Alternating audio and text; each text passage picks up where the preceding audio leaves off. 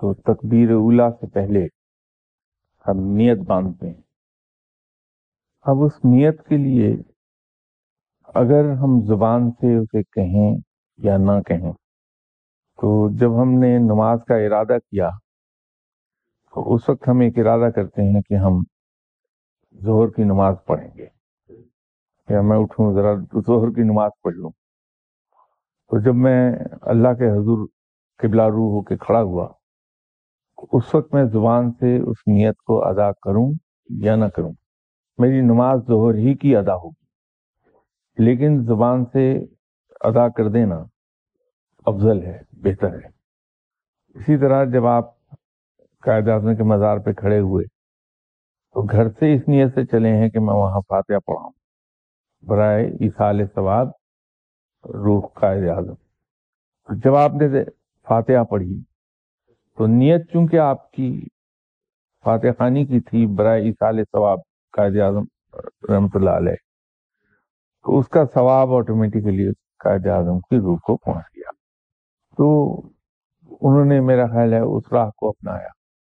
اور سعودی عرب میں بھی اگر آپ جائیں تو جب آپ فاتحہ پڑھتے ہیں تو اس کے بعد دعا نہیں مانگتے، کوئی بھی فاتحہ پڑھ کے اٹھاتے ہیں.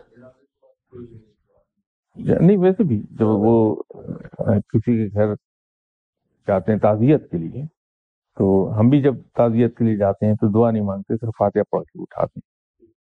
اس کا ثواب تو قائد اعظم کی روح کو مل گیا.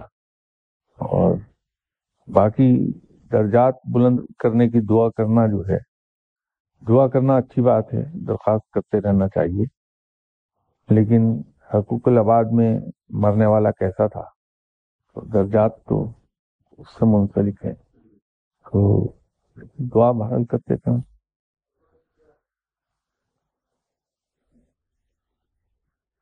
بد دعا کوئی قابل ستائش چیز ہے نہیں اسلام میں، رب کے نزدیک کوئی زیادہ قابل ستائش چیز. وہ زبان اور دل کی بات، تو جیسے میں نے آپ سے نیت کی بات کی، زبان سے کوئی کہے یا نہ کہے، جو دل سے آواز اٹھ رہی ہے رب تعالیٰ تو اس کو زیادہ دیکھے گا. زبان سے انسان کیا کہہ رہا ہے اس کی ویلیو کم ہے. دی ہوئی بد دعا تو شاید کم ہی قبول ہوتی. اگر کسی شخص نے کسی کو بد دعا دے دی تو بہت کم قبول ہوتی. لیکن اس کے برعکس جو خطرناک چیز ہے وہ دوسری ہے. وہ خطرناک چیز یہ ہے کہ اگر ایک آدمی نے کسی کا دل دکھایا تو وہ بندہ آگے سے ہنستا رہا، جینوئنلی دل سے، اس نے اس کا برا نہیں مانا، کچھ بھی اگنور کر دیا کہ کوئی بات نہیں، غلطی، یہ بھی انسان ہے، غلطی کر گیا، خیر ہے. تو وہاں پھر قدرت کا نظام ایکٹیو ہوتا ہے. پھر اس انسان کے بدلے قدرت خود لیتی دوسرے سے، زیادتی کرنے والے سے. تو خوف زدہ اس آدمی سے ہوئی ہے آپ جو آپ کی زیادتیوں کے جواب میں صرف مسکرا دے جینوئنلی، اور جینوئنلی آپ کے حق میں اللہ سے دعا کر دے کہ یا اللہ انسان ہے، غلطی اس سے ہو گئی، معاف فرما دے. اس آدمی سے ڈریے، کیونکہ اس کا بدلہ خود قدرت لے گی. اس کی میں ایک پہلو اس کا یہ بتا دوں کہ ایک محفل میں آپ صلی اللہ علیہ وسلم کی وقت سے صحابہ کرام تھے. تو ایک شخص آیا اور آ کے جناب حضرت ابو بکر صدیق رضی اللہ تعالی عنہ کو بے نقط سنانے لگا. تو حضرت ابو بکر صدیق خاموش رہے. وہ بندہ حضرت ابو بکر صدیق رضی اللہ تعالی عنہ کو برا بھلا کہہ رہا تھا اور آپ صلی اللہ علیہ وسلم مسکرا رہے تھے. تو کچھ دیر کے بعد حضرت ابو بکر صدیق رضی اللہ تعالی عنہ کا صبر جواب دے گیا، تو آپ نے پلٹ کے اسے جواب دینا شروع کیا. تو آپ صلی اللہ علیہ وسلم چپکے سے اٹھے اور تشریف لے گئے. اگلے دن صحابہ کرام نے کہا کہ یا رسول اللہ صلی اللہ علیہ وسلم، یہ کیا ماجرا ہوا کہ وہ شخص آیا محفل میں، وہ بہت برا بھلا کہہ رہا تھا حضرت ابو بکر صدیق رضی اللہ تعالیٰ عنہ کو ناجائز، خاموش بیٹھے تھے اور آپ مسکرا رہے تھے. لیکن جو ہی حضرت ابو بکر صدیق رضی اللہ تعالیٰ عنہ نے پلٹ کے جواب دیا تو آپ ناگواری کے عالم میں اٹھ کے تشریف لے گئے. تو فرمایا کہ اصل میں جب وہ بندہ ناجائز طور پر حضرت ابوبکر صدیق رضی اللہ تعالیٰ عنہ کو برا بھلا کہہ رہا تھا، تو رب تعالیٰ نے ایک فرشتہ وہاں معمور کیا تھا جو اس آدمی کو پلٹ کے جواب دے رہا تھا on behalf of حضرت ابوبکر صدیق رضی اللہ تعالیٰ عنہ. لیکن جب حضرت ابوبکر صدیق رضی اللہ تعالیٰ عنہ نے وہ معاملہ اپنے ہاتھ میں لے لیا تو اللہ نے وہ فرشتہ وڈرا کر لیا. تو جواب دینے سے پہلے تک میں اس لیے مسکرا رہا تھا کہ حضرت ابوبکر صدیق رضی اللہ تعالیٰ عنہ کا رویہ بڑا قابل ستائش تھا اور انہیں سپورٹ حاصل تھی اللہ تعالیٰ کی. لیکن اس کے بعد میں چلا گیا کہ وہ پھر فرشتہ وہاں سے وڈرا ہو گیا تھا.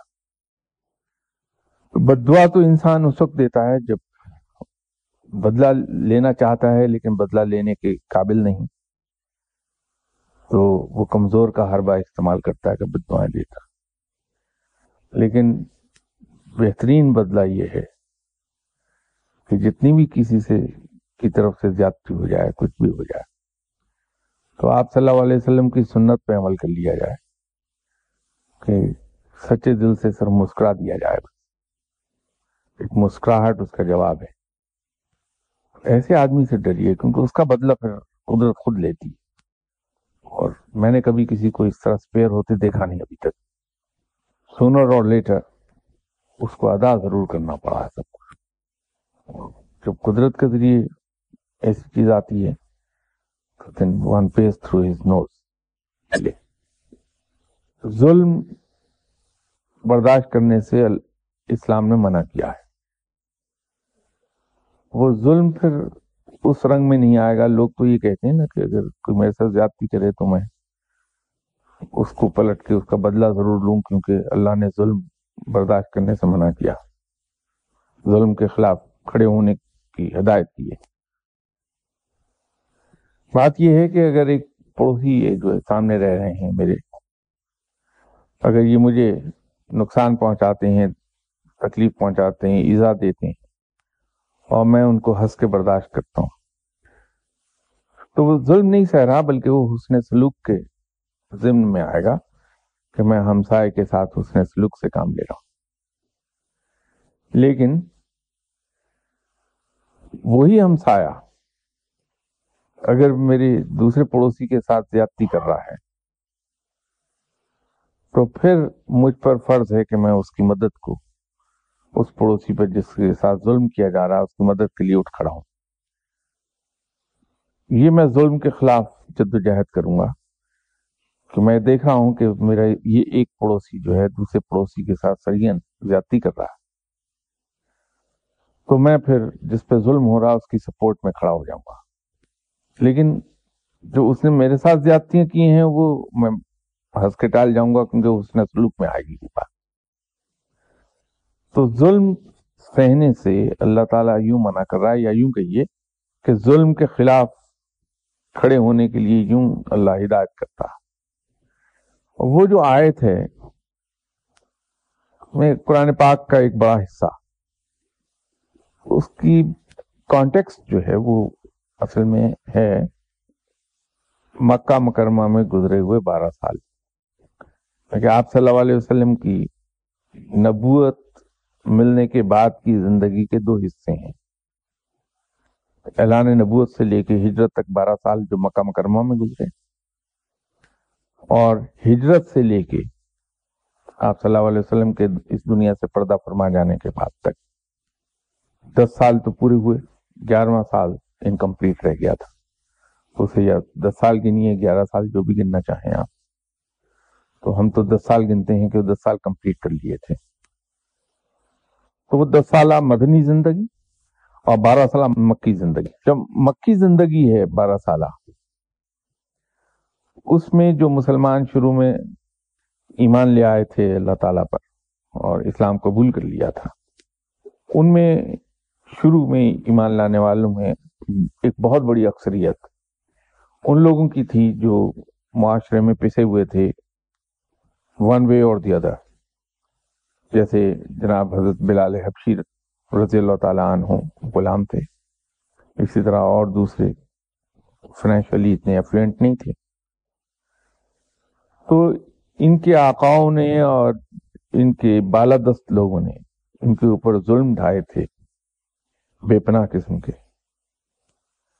تو وہ رب تعالیٰ نے ان کو اپنی مدد کا ایک وعدہ کیا کہ جب ظلم حد سے گزرے گا تو میں موجود ہوں, میں تمہاری مدد کو آؤں گا. کانٹیکسٹ اس کا یہ ہے, لیکن چونکہ قرآن پاک میسج ہے رہتی دنیا تک کے لیے, تو یہ فارمولا اپلیکیبل ہے for all times to come. لیکن اس کے بیان کا کانٹیکسٹ وہ ہے, یہ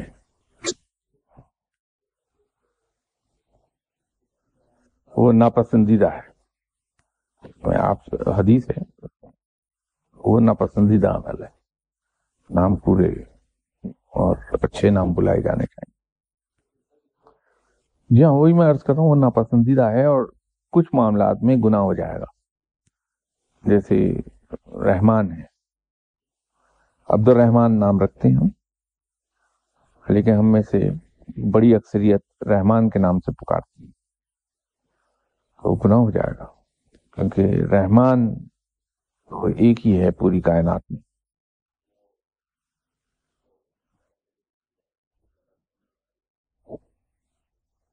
دیکھیے, رب تعالیٰ کے ساتھ تو کسی پروٹوکول کی ضرورت ہے نہیں. وہاں تو جتنی دیوانگی سے, جتنے جنون سے آپ اس کے حضور میں پیش ہوں گے اتنا ہی مقبول ہوگا.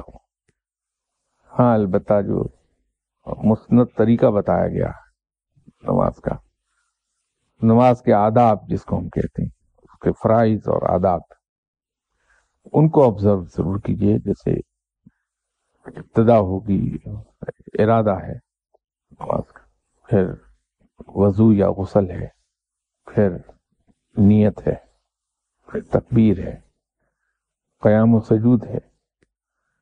تو اس کو اس رنگ میں ادا ہونا چاہیے. اسی طرح پھر اس کے آداب کی بات ہے, سر ڈھانپ کے نماز پڑھنا زیادہ افضل ہے.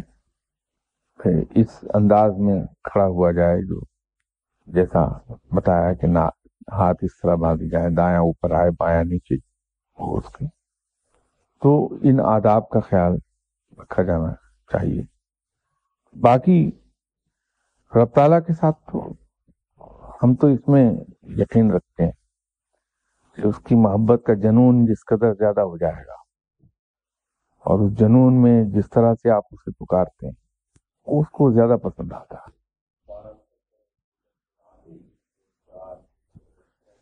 نہیں, اس کا منیمم 4 ہیں, اس کے 2 رکعت کی صورت ہے. منیمم 4 رکعت, لیکن 2 کی صورت ہے, وہ پڑھ لی جائیں.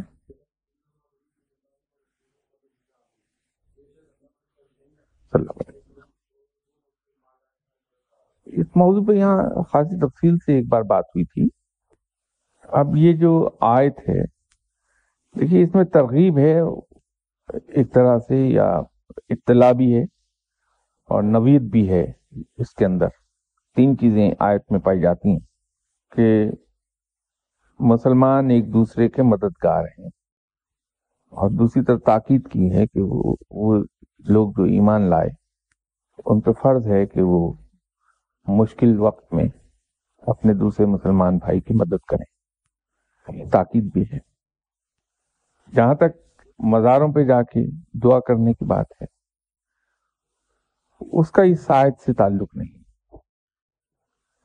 وہ ایک علیحدہ ایشو ہے کہ جو یہاں پہلے جب یہ سوال اٹھا تھا تو میں نے اس وقت ایک گزارش کی تھی کہ قبروں پر جانے کی تو تاکید فرمائی ہے آپ صلی اللہ علیہ وسلم نے,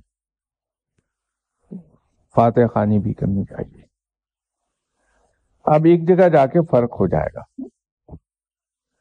کہ ہلکے سے فرق کے ساتھ یا تو یہ شرک ہو جائے گا یا یہ مستحب رہے گی بات. اگر ہم نے جا کے قبر پر صاحب مزار سے دعا کر لی تو شرک ہو گیا, اور اگر ہم نے فاتح خوانی کی اور اس کا ثواب اس صاحب مزار کی روح کو پہنچانے کی درخواست رب سے کرنے کے بعد رب تعالیٰ سے ہی درخواست کی کہ یا اللہ تو رحیم و کریم ہے، تو مہربان ہے، تو اپنے رحیم و کریم ہونے کے صدقے، اپنے انبیاء اکرام کے صدقے ہم پہ رحم فرما دے اور ہماری یہ حاجت تو پوری کر دے، اس میں کوئی برائی نہیں۔ جہاں تک یہ بات ہے کہ دعا تو گھر پہ بھی ہو سکتی ہے، فاتح خوانی گھر پہ بھی ہو سکتی ہے، بالکل درست ہے، اس میں کوئی شک نہیں، لیکن مزار پہ جا کے فاتح خوانی کے سلسلے میں دلیل یہ ہے کہ اگر آپ مثال لے لیں کسی ایک مزار کی، مثلا داتا صاحب کا مزار ہے، وہاں اگر آپ جائیں تو دن کے 24 گھنٹے ہی وہاں قرآن پاک کی تلاوت ہو رہی ہوتی ہے، لوگ درود و سلام میں مصروف ہوتے ہیں، اللہ کا ذکر کسی نہ کسی شکل میں ہر شخص کر رہا ہوتا ہے۔ تو جہاں اللہ کا ذکر ہوگا وہاں رحمت کے فرشتے نازل ہوتے ہیں، تو وہاں تو پہلے ہی اللہ کے رحمت کے فرشتے موجود ہیں، اگر ہم بھی وہاں جا کے فاتحہ کرتے ہیں، پڑھتے ہیں، تو اس کی مثال ایسی ہی ہو جائے گی کہ اگر ایک جگہ پر بارش ہو رہی ہے تو آپ اس سے دور بھی کھڑے رہ سکتے ہیں، آپ اس جگہ پر بھی جا کے کھڑے ہو سکتے ہیں جہاں بارش ہو رہی ہے، تو جہاں پہلے سے بارش برس رہی ہے اگر آپ وہاں کھڑے ہوں گے تو وہ بارش کی بوندیں آپ پر بھی گریں گی، تو جب آپ بھی اسی اجتہام میں جا کے دعا کرتے ہیں جہاں پہلے سے بہت دنیا دعا کر رہی ہے، ذکر الہی ہو رہا ہے، تو آپ پر بھی وہ رحمت ہوگی، تو چانسز زیادہ ہیں کہ وہاں زیادہ جلدی دعا قبول ہو جائے اللہ کے حضور، وہاں تو پہلے ہی رحمت ہو رہی ہے، تو یوں مزار پر جا کے فاتحہ خوانی کرنے میں ہی ایک فائدہ مل جاتا ہے، لیکن یہ کوئی شرط نہیں، فاتحہ آپ اپنے گھر سے بھی پڑھ سکتے ہیں اور کہیں سے بھی چلتے چلتے بھی فاتحہ خوانی کر سکتے ہیں اگر آپ توجہ دے سکتے ہیں، لیکن اس صورت میں وہ ایک بینیفٹ ایکسٹرا مل جاتا ہے انسان کا۔ اور جہاں تک صاحب مزار کی بات آپ نے کی تو اس کا تو یہ ہے کہ جو بھی شخص ہے، خواہ وہ زندہ ہے یا اس دنیا سے جا چکا، اسے اپنے نامہ اعمال کو بہتر کرنے کے لیے نیکیوں کی ضرورت ہے، وہ نیکیاں کسی صورت میں بھی ہو سکتی ہیں، لیکن جو آدمی بیچارہ انتقال کر گیا یہاں سے، اب وہ اپنے نامہ اعمال میں نیکی یا بدی دونوں طرح کی ایڈیشنز اور آلٹریشنز کرنے سے آری ہو، اب وہ اس کو نامہ اعمال کو بدل نہیں سکتا اپنا۔ تو جب کوئی زندہ شخص کوئی نیک کام اس نیت سے کرتا ہے کہ اس کا ثواب اس دنیا سے چلے جانے والے آدمی کی روح کو مل جائے،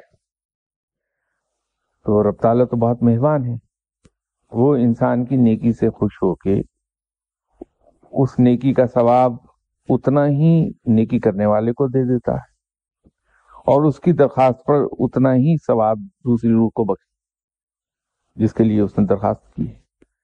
تو جب کسی روح کے نامہ اعمال میں نیکیوں کا اضافہ کیا جاتا ہے کسی کی درخواست پر، تو اس روح کو بھی اطلاع ہوتی ہے کہ فلاں شخص نے میرے نامہ اعمال میں اس ثواب کا اضافہ کروایا ہے، تو وہ روح خوش ہوتی ہے کہ اس آدمی نے میرے ساتھ نیکی کی، تو اس خوشی میں اور اس تشکر کے طور پر وہ روح بھی اللہ کے حضور دعا کرتی ہے کہ یا باری تعالیٰ، جس شخص نے میرے ساتھ یہ نیکی کی ہے کہ میرے مر جانے کے بعد میرے نامہ اعمال میں ثواب کا اضافہ کرایا ہے، تو بھی اس پہ مہربانی فرما اور اس کی دعا قبول فرما لے یا اس پہ رحم کر دے، جو بھی، تو ہو سکتا ہے کہ اس روح کی دعا کے نتیجے میں اگر وہ نیک آدمی ہے، اللہ کا مقبول آدمی، تو وہ حاجت روا ہو جائے۔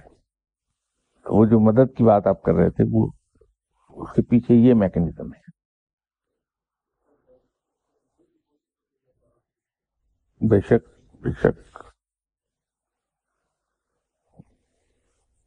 وہاں کا تو مقام بہت بلند ہے، بہت بلند، اسی لیے میرے پاس جو لوگ دعا کے لیے آتے ہیں میں ان سب سے ایک گزارش کیا کرتا ہوں، بھائی مجھے دعا کے لیے کہنے کی بجائے گھر پہ جاؤ اور اپنی والدہ سے دعا کے لیے کہو۔ ماں سے بڑا ولی اللہ کوئی نہیں ہے، میں تو سب سے کہتا ہوں ماں کی دعا اس کا تو اثر ہی کچھ اور ہے، چاہے ماں کتنی گناہگار ہو، ماں طوائف بھی کیوں نہیں، اس کی دعا بہت جلد قبول ہوتی ہے اولاد کے لیے۔ یقیناً اس کی روح اسی درد کے ساتھ دعا کرے گی جس درد سے وہ زندگی میں کرتے ہیں۔ میرا ایمان ہے، غلط یا صحیح اس سے مجھے وہ نہیں ہے، لیکن یہ میرا ایمان ہے کہ ماں کی روح اگر دعا کرتی ہے اولاد کے لیے تو اسی درد سے کرے گی۔ روحانی طور پہ اس کے کئی ایک تجربات بھی مجھے ہوئے جن کو ظاہر بیان نہیں کیا جا سکتا، کیونکہ روحانی مشاہدات، واردات، تجربات یہ سب آدمی کے اپنی کنزمپشن کے لیے ہوتے ہیں، ان کو پبلک نہیں کیا جا سکتا۔ لیکن یہ تجربہ ہے میرا، ماں کی روح جس انداز میں تڑپتی ہے اولاد کے لیے انپریسیڈنٹڈ ہے۔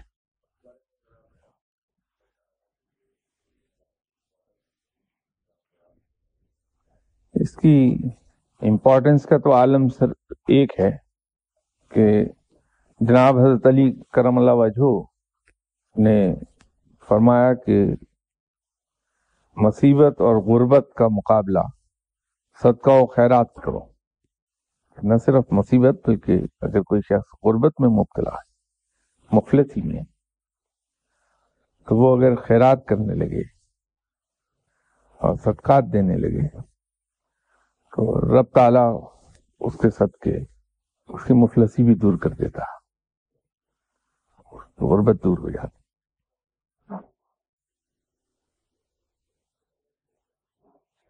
تو ویسے اس چیز کا مجھے علم نہیں کہ سعودی عربیہ میں لوگ اس طرح سے کہتے ہیں، میرا تجربہ اس سے تھوڑا سا مختلف ہے کہ سعودی خیرات، صدقہ و خیرات میں بہت کھلے دل کے لوگ ہیں، بہت کھلے ہاتھ سے صدقہ و خیرات کرتے ہیں، اور خوبصورتی یہ ہے کہ وہ اس انداز میں کرتے ہیں کہ اس کا اظہار کم ہی ہونے پاتا۔ اسی طرح سنت کے طور پر ان کے صدقہ و خیرات کی جو شدت ہے وہ رمضان میں بہت بڑھ گئی ہوتی ہے۔ یہ تمام تر وہ سنت کے طور پہ کرتے ہیں کہ آپ صلی اللہ علیہ وسلم کا اپنا بھی زندگی میں طریقہ کار ہے، صحیح تھا۔ اسلام نے، رب تعالیٰ نے جو بھی کہی ہے، اعتدال پہ زور دیا ہے، عبادت میں بھی اور دوسری چیزوں میں بھی۔ خود عبادت میں اعتدال کا حکم ہے، اعتدال سے تجاوز مت کریں آپ۔ تو اسی طرح خیرات بھی اسی زمرے میں آتی ہے کہ آپ اعتدال میں رہیے، کہ جو آپ کی ذمہ داریاں ہیں، جو فرائض ہیں آپ پر، خیرات کرنے کی وجہ سے کہیں اس میں کوتاہی نہ ہونے پائے۔ آپ کے بیوی بچے، ایک زمانے میں میرا خیال یہ تھا کہ شاید کفالت کے قصے میں سب سے پہلا نمبر ماں باپ کا آتا ہے، لیکن بعد میں کریکشن ہو گئی میری کہ کفالت میں پہلا نمبر بیوی بچوں کا ہے۔ سب سے پہلے ان کی جو جائز ضروریات ہیں وہ پوری ہونی چاہیے، ماں باپ نے، بہن بھائی ہیں، اور so on so forth۔ تو جو لوگ آپ کے زیر کفالت ہیں پہلے ان کی ذمہ داریاں پوری ہونی چاہیے، پھر اس کے بعد صدقہ و خیرات کی باری آئے گی۔ تو اعتدال کا تو حکم اللہ نے اس میں دیا ہے۔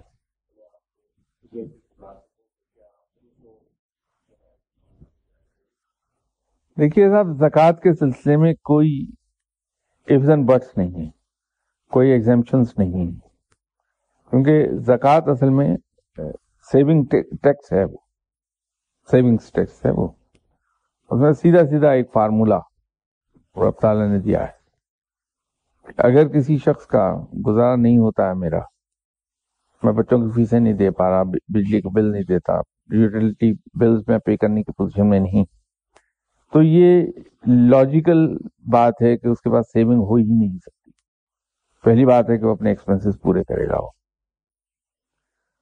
دوسرا اس کے اندر اس لیے اگر اس کے پاس 2-4 کڑے باقی ہیں تو یہ بڑی پکی بات ہے کہ وہ سیونگ ہے اس کی، کیونکہ اس کے آمدنی اتنی ہے کہ اخراجات کے بعد سیونگ ہو سکے، ادروائز یہ کنزیوم ہو جائیں گے اخراجات پورے کرنے کے لیے.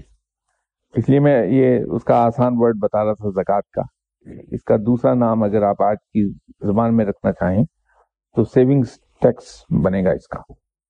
دوسری صورت یہ ہے کہ اگر کوئی آدمی مقروض ہو گیا ہے تو سیدھا سیدھا فارمولہ اسلام میں موجود ہے کہ جتنا قرض ہے وہ زیور کی قیمت میں سے مائنس کر دیجیے، اور پھر اگر وہ منیمم لمٹ سے اوپر رہتا ہے تو اس کو زکوٰۃ دے دیجیے. وہ تو اللہ تعالیٰ نے سیدھی سیدھی بات کی ہوئی. جو مکان آپ کے ذاتی استعمال کا ہے اس پہ ٹیکس نہیں، زکوٰۃ نہیں اس پہ. ذاتی استعمال کے علاوہ ہے تو زکوٰۃ لگ جائے گی فوراً.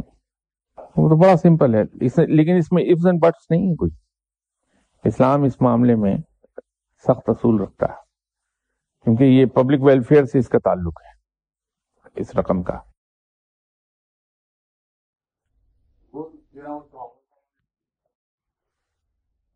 دیکھیے ایک کسی اور ضمن میں ذکر چلا تھا تو میں نے اس وقت بھی گزارش کی تھی کہ سب کانٹیننٹ کے اندر ہماری بہت سی پرابلمز کی جڑیں کہیں اور جا کے ملتی ہیں. ہم میں سے ایک بڑی اکثریت ہندو سے مسلمان ہوئی ہے، ماسوا ہے وہ بہت ہی مختصر سی اقلیت جو عرب سے آئی. تو جب ہم ہندو سے مسلمان ہوئے ہیں تو اس کے باوجود ہندوؤں کی میجورٹی یہاں رہی اور ہم ہندوؤں میں رہتے رہے. تو چونکہ ہمارا سوشل انٹریکشن ہندوؤں ہی کے ساتھ رہا تو ہمارا بلیف تو چینج ہو گیا، ریلیجن ہم نے تبدیل کر لیا، لیکن ہمارا رہن سہن انہی رسومات کا پابند رہا جو ہندو معاشرے کی ہیں. تو ہندوازم کی بہت سی قباحتیں وہ ابھی تک ہماری زندگی میں چلی آ رہی ہیں. اب ہندوازم میں تو دیوتا اور دیویوں کو خوش کرنے کے لیے انسانی جان کی قربانی بھی دی جاتی. ان کے عقائد کے مطابق منگل کے روز اگر خون بہایا جائے کسی ملک میں تو اس سے بلائیں دور رہتی. پھر انہوں نے اپنا انڈیپینڈنس ڈے وہ بجائے 14 اگست کے 15 اگست کر لیا، جبکہ دونوں ملک بنے ایک وقت میں تھے، صرف اس لیے کہ ان کے پنڈتوں نے ان کو یہ بتایا تھا کہ صاحب جوتش کے حساب سے اگر 15 اگست کو آزادی ڈکلیئر کی جائے تو بڑی مبارک رہے گی. تو یہ ہندو عقائد کا حصہ ہیں یہ چیزیں، وہاں سے ہم کیری کیے ہوئے ہیں کیونکہ جڑیں ہماری وہیں. پھر ہم یہیں ہندوؤں کے ساتھ رہتے رہے تو وہ سوشل چیزیں رسومات یہ زیادہ ہیں جنہوں نے آہستہ آہستہ عقائد کا کی شکل لے لی ہے. ادروائز صدقہ و خیرات کسی فارم میں کی جائے، بھوکے کو کھانا کھلا دیجیے، کسی مقروض کا قرض ادا کر دیجیے، کسی غلام کو آزاد کروا دیجیے، کسی قیدی کو رہا کروا لیجیے. یہ سب صدقہ و خیرات کے ضمن میں آتا ہے. آپ اگر دیکھتے ہیں کہ آپ کے ارد گرد کہیں کوئی ایسا انسان ہے جو فائنینشلی لیس فارچونیٹ ہے تو بکرا ذبح کرنے کی بجائے بے شک صدقے کا بکرا، قربانی نہیں، صدقے کا بکرا اس کی قیمت جا کے اس کو دے دیجیے اس نیت سے کہ یہ اللہ کے نام پہ اس کی میں مدد کر رہا ہوں.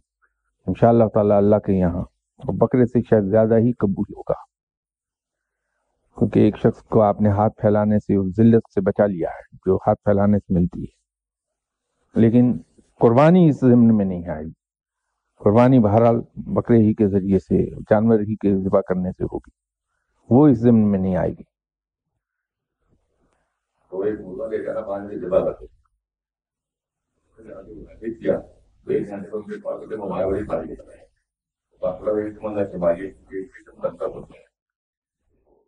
اب آپ آئندہ اگر کبھی ایسی کوئی دقت پیش آ جائے تو وہ جو مرغا آپ نے ذبح کیا تھا اسی کی قیمت کے برابر پیسے کسی حاجت مند کے ہاتھ پہ رکھ دیجئے اور دیکھیے کہ وہ گھنٹے کے بعد پانی نکلتا ہے یا پون گھنٹے میں نکل آتا. تو بات تو صدقے کی ہے کہ مرغے کی صورت میں صدقہ کر دیا اور اس کو اس انداز میں کر کے دیکھ لیجیے, شاید اس سے پہلے ہو جائے. جو تجربہ کرنے کی بات ہے. ایک دوسرا ہو یہ جاتا ہے کہ کچھ ہماری اپنی بھی ذہنی سیٹسفیکشن کی بات ہے. اللہ تعالیٰ نے اس انسان کو, وہ جو اس نے کہا نا کہ میں نے انسان کو بہترین تقویم پر بنایا اور بہترین شکل میں سے بنایا. انسانی جسم تو ایک سائنسی عجوبہ ہے ہی ہے, اور بڑے سے بڑا ڈاکٹر جو علم کے بہت اونچے مقام پر بیٹھا ہے, وہ بھی اگر حوصلہ مند ہے تو کھلے لفظوں میں اس چیز کو تسلیم کرتا ہے کہ آج بھی جبکہ کلینکل سائنس اتنی ایڈوانس کر گئی ہے, میڈیکل سائنس میں انسانی ہیومن اناٹمی کو سائنس آج بھی 30 to 40% سے زیادہ سمجھ نہیں سکی. اس کے اندر ابھی اور کیا کیا چھپا ہے یہ تو آہستہ آہستہ ڈسکور ہوتا جائے گا. لیکن انسانی جسم کا ایک اور حصہ, بڑی عجیب و غریب چیز رب تعالیٰ نے بنایا, وہ ہے اس کا دماغ. اس کے اندر کیا کیا قوتیں پنہا ہیں وہ ابھی تک پتہ نہیں چلا کسی کو. اگر انسانی ذہن کو آپ قابو کر لیں اور اسے کنسنٹریشن کے معاملے میں اتنا ٹرین کر لیں تو یقین کیجئے کہ ایسی تجربات ہو چکی اب تک کہ آپ اپنی ذہنی قوت سے چلتی ہوئی بس کو روک لیتے. تو ہوتا یہ ہے کہ جب ہم کبھی ذہنی طور پہ مطمئن ہو جائیں کہ یہ صدقہ ہم نے کالا بکرے کا یہاں دے دیا, خون بہا دیا, اب ہمارا کام سیدھا ہو جائے گا, تو خود آپ کی وہ جو ذہنی قوت ہے وہی کام میں آتی ہے اور کام سیدھے ہو جاتے ہیں. یہ اس کا دوسرا سائنسی ورژن یہ ہے اس کا. آئندہ کبھی آپ اللہ کے نام پر کسی ضرورت مند کی کام آ کے دیکھیے تو وہ شاید کالا مرغہ دینے سے زیادہ جلدی کام ہو جائے گا آپ کا. نہیں, بات یہ ہے کہ وہ کہنے سے مراد میری وہ نہیں تھی جو آپ سمجھ رہے ہیں. ضرورت مند سے میری مراد یہ تھی, جیسے میں پہلے کہہ رہا تھا, کہ کوئی ایسا گلی محلے میں رشتہ داروں میں آدمی جو فائنینشلی لیس فارچونیٹ ہے تو اس کی خدمت کر دیجیے. کوئی مقروض ہے تو اس کا قرض ادا کر دیجیے خاموشی سے. میں اس کو حقدار کو یا ضرورت مند کو اس کیٹیگری کے ساتھ ملا رہا تھا. مراد میری یہ بالکل نہیں تھی کہ اگر میرے پاس کوئی آدمی مانگنے آیا ہے تو میں اس کو دیکھوں کہ وہ صحت مند ہے تو بڑی تلخ لہجے میں کہوں کہ تمہیں شرم نہیں آتی اتنے ہٹے کٹے ہو کہ خیرات مانگتے ہو. تو وہ میرا کام نہیں ہے. مجھے تو صرف یہ دیکھنا ہے کہ آپ صلی اللہ علیہ وسلم نے حکم یہ فرمایا کہ اگر کوئی تمہارے سامنے دستے سوال دراز کر دے تو اس کو خالی ہاتھ نہ لوٹاؤ, بے شک ایک چٹکی مٹی کی اس کے ہاتھ پہ رکھ دو. تو میرا کام نہیں ہے یہ دیکھنا. میں تو اگر خدمت کر سکتا ہوں تو خاموشی سے کر دوں گا, لیکن وہ جو بات میں کر رہا تھا وہ یہ تھا کہ اگر جب آپ صدقہ دینے تو ظاہر ہے کہ کوئی مانگنے تو نہیں آئے گا آپ کے پاس, تو نظر دوڑائیے ارد گرد, جو ضرورت مند ہے اس کے پاس خود چل کے چلے جائیے اور جا کے اتنی خاموشی اور اس انداز میں اس کی خدمت کر دیجئے کہ وہ جو داتا گنج بخش رحمۃ اللہ علیہ صاحب نے فرمایا تھا کہ تم لوگوں کی خدمت, بلکہ صحیح الفاظ یہ ہیں کہ فقیر پر لازم ہے کہ وہ دوسروں کی خدمت اس طرح سے کرے کہ خود خدمت لینے والا یہ سمجھے کہ میں نے اس آدمی سے اپنی خدمت کروا کے اس پر احسان کیا ہے. تو ضرورت مند کے جا کے کام اس طرح سے آئیے کہ وہ ضرورت مند یہ سمجھے کہ یہ بندہ کسی مشکل میں پھنسا ہوا تھا تو میری خدمت کر کے اپنی جان چھڑا لے. تو اصل میں اس نے مجھ پہ احسان نہیں کیا, اپنے آپ پہ احسان کیا ہے.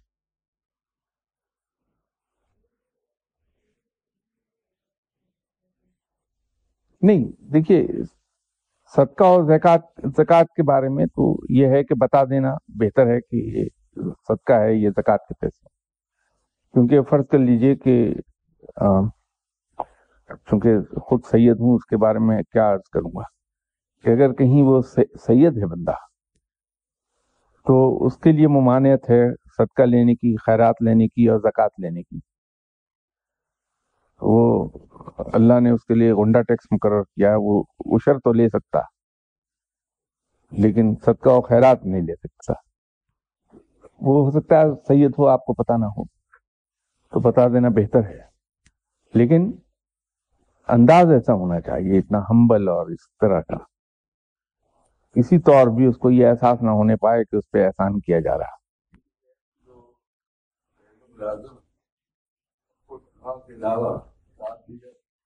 اگر اس کے حالات ایسے ہیں کہ وہ گزارا صحیح طرح سے نہیں کر پا رہا تو تنخواہ کے علاوہ وہ بالکل اس کو دیا جا سکتا ہے، بشرطے کہ وہ اہل بیت سے نہ ہو، سید نہ ہو.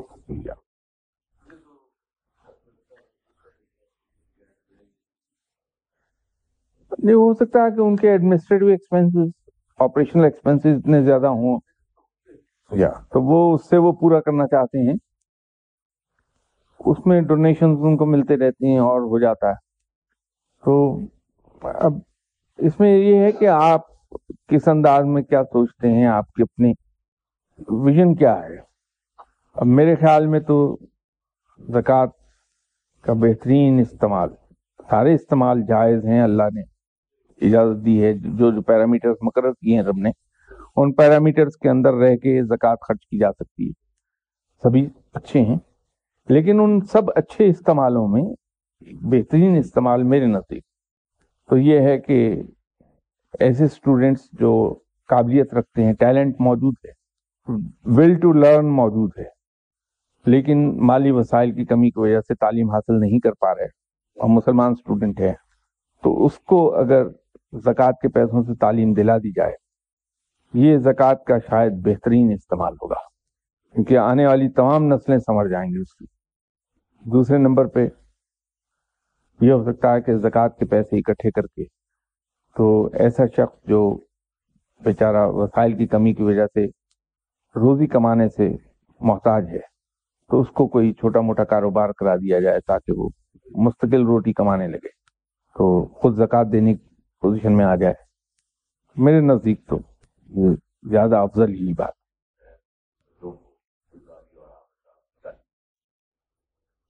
دیکھیے اس میں یہ تو لمبے سبجیکٹس ہیں. میں نے عرض کیا نا کہ جو پیرامیٹر اللہ تعالیٰ نے سیٹ کیے ہیں ان کے اندر رہتے ہوئے زکوٰۃ جو خرچ ہو رہی ہے سبھی بہترین ہے، جائز ہے. اب سوال یہ ہے کہ اس کا اور بہترین مصرف کیا ہو سکتا ہے. تو اب جیسے مدرسے کی مثال آپ نے دی جو کہ بہت بڑی تعداد میں ہیں چھوٹے گاؤں کے اندر، اب ان مدرسوں کو اگر آپ گہرائی سے ذرا دیکھ لیں تو بچوں کو ایک حد کی لمیٹڈ سکیل پر لکھنا پڑھنا تو سکھایا جا رہا ہے، لیکن ساتھ ہی ساتھ ان کی جو خودداری اور سیلف ریسپیکٹ ہے وہ ختم ہو رہی ہے. تمام بچوں کو معلوم ہے کہ وہ مانگے کی روٹی اور مانگے کا کپڑا استعمال کر رہے ہیں، تو ان کی جو سائیکولوجیکل ہیلتھ ہے وہ نارمل نہیں ہوتی. تو اسلام تو ہاتھ جو پھیلنے والا ہاتھ ہے اس کو کنڈیم کرتا ہے. وہ حدیث موجود ہے کہ اوپر والا ہاتھ نیچے والے ہاتھ سے بہتر ہے. ان مدرسوں میں تو وہ ہاتھ پھیلانے کی ایک عادت ڈیولپ ہوتی ہے بندے میں. تو اس کا یہ ہے کہ گورنمنٹ یا کسی اور سطح پر ان کی امداد اس طرح سے کر دی جائے کہ بچوں کو مانگے تانگے کے روٹی اور کپڑے پر زندہ نہ رہنا پڑے. پھر وہاں پہ جو تعلیم دی جاتی ہے وہ تعلیم بہت ہی لمیٹڈ اسکیل کی ہے، لمیٹڈ. دیکھیے اس میں شوکت صاحب بحیثیت فقیر کے میرے ویوز شاید پڑھے لکھے آدمی کے ویوز سے مختلف ہو جائیں، کیونکہ میرے ویوز بالکل جاہلانہ ہی ہوں گے جس کا نہ کوئی سر ہے نہ کوئی پیر. بات یہ ہے کہ اگر حکمران یہ چاہتا ہے کہ میں عوامی نمائندوں کو اپنے قابو میں رکھنے کے لیے ان کی تنخواہ دگنی کر دوں، 40,000 سے 80,000 کر دوں، تو فرق تو صرف 40,000 روپے کا ہے، جو رقم اتنی بڑی نہیں ہے. تو جتنے عوامی نمائندے ہیں ماشاءاللہ وہ نہیں چاہتے کہ ہمیں کوئی قابو کرے، غلام بنائے. تو یہ جو انکریز ہے اس کو وہ پریزیڈنٹ کے منہ پہ دے مارتے ہیں کہ ہم میں سے ایک آدمی بھی یہ لینے کو تیار نہیں ہے، تم ہمیں لالچ کی ہڈی ڈال رہے ہو. تو پریزیڈنٹ تو کسی صورت ان کو قابو نہ کر پایا، بلکہ الٹا شرمندہ ہو جائے گا. کل کو پریزیڈنٹ انہیں کہتا ہے کہ میں ایک ایک پلاٹ آپ کو دے دوں گا ہر شہر میں 4-4 کنال کا، تو اٹھا کے پیپر اس کے منہ پہ دے مارتے ہیں کہ آپ ہمیں خریدنا چاہتے ہیں، ہم عوامی نمائندے ہیں اور ہماری انٹیگریٹی جو ہے وہ ان چیزوں سے کہیں اوپر ہے.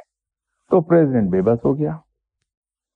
بات یہ ہے کہ وہ ایک بار کچھ بہت پڑھے لکھے لوگ جن میں کچھ جنرل بھی شامل تھے، وہ بیٹھے ہوئے ایک جگہ گفتگو کر رہے تھے. تو کچھ لوگوں کا یہ خیال تھا، کیونکہ وہ دانشور تھے تو ان کا سوچ گہری تھی کہ رشوت اس لیے زیادہ ہے کہ غربت، بجلی کی چوری اس لیے کی جاتی ہے کہ انسان غریب ہے، یوٹیلیٹی بل پے نہیں کر سکتا. اسٹریٹ کرائمز اس لیے زیادہ ہیں کہ غربت زیادہ ہے، روٹی چلانے کے لیے اسٹریٹ کرائم. میرا ان سے ایک سوال تھا کہ کیا آج غربت اسلام کے ابتدائی زمانے سے زیادہ ہے؟ اس وقت تو پیٹ پہ پتھر باندھ کے آپ نے جنگیں لڑی تھیں، تو آج کیا ہم 2 یا 3 یا 4 پتھر پیٹ پہ باندھ کے جنگ لڑتے ہیں؟ تو ظاہر ہے کہ وہ ایک لمحہ سوچنے کے بعد جو حقیقت ہے اسی کو تسلیم کرنا پڑا کہ نہیں صاحب، اس وقت غربت موجودہ غربت سے کم 5,000 گنا زیادہ تھی.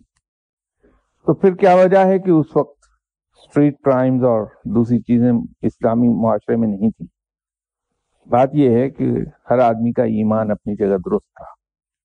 اس وقت کا رویہ اصل میں یہ تھا کہ جیسے آج ہماری خواہش ہے کہ ہمارا ہر حکمران حضرت عمر رضی اللہ تعالی عنہ جیسا ہو، تو یہ خواہش کرتے وقت ہم ایک بات یہ بھول رہے ہیں کہ اگر امیر المومنین جناب سیدنا حضرت عمر رضی اللہ تعالی عنہ تھے تو رعایا صحابہ کرام تھی.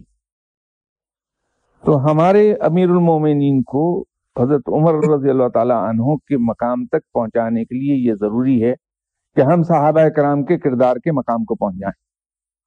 ٹھیک، لیکن المیہ یہ ہے کہ میں یہ چاہتا ہوں کہ آپ میں سے ہر آدمی حضرت جنید بغدادی ہو اور میں خود واجپائی کی زندگی گزارتا رہوں. اسی طرح ہم میں سے ہر آدمی کی خواہش یہ ہے کہ مجھے دنیا فرعون کی سی ملے اور آخرت موسیٰ کی سی مل جائے. یہ ہو نہیں سکتا. تو نہ تو ایک آدمی جو ٹاپ پر بیٹھا ہوا ہے یا جو سب سے نچلی سطح پر کام کر رہا وہ سب لوگوں کو خراب کر سکتا ہے، نہ سب لوگوں کو اچھا کر سکتا ہے. اگر ایمان نہیں بکتا میرا تو آپ لوگ مجھے تو لاج دلا نہیں سکتے، اور اگر میرا ایمان اتنا ہی کمزور ہے تو مجھے آپ کی بھی ضرورت نہیں، میں ویسے ہی ایمان بیچتا رہوں گا بیٹھا. تو بات تو وہیں آ جائے گی جو عرض کیا کرتا ہوں کہ ہم میں سے ہر آدمی یہ سوچ لے کہ باقی سب اچھے ہیں، میں برا ہوں اور مجھے اپنے آپ کو ٹھیک کرنا ہے، تو معاشرہ ایک دم ٹھیک ہو جائے گا.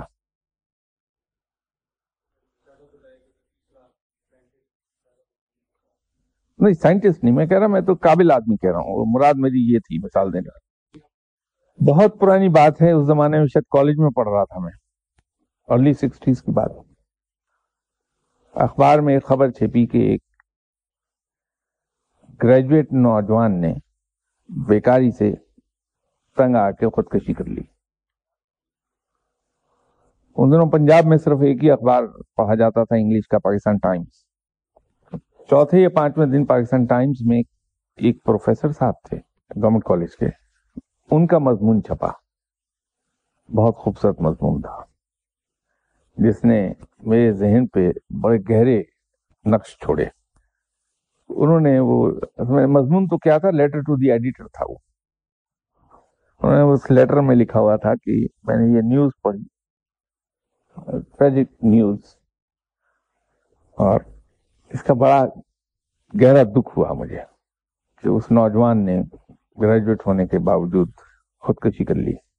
تو آئی وش کہ وہ نوجوان اگر مجھے اس مایوسی کے عالم میں ایک بار مل لیا ہوتا تو شاید اسے اس طرح خودکشی نہ کرنا پڑتی.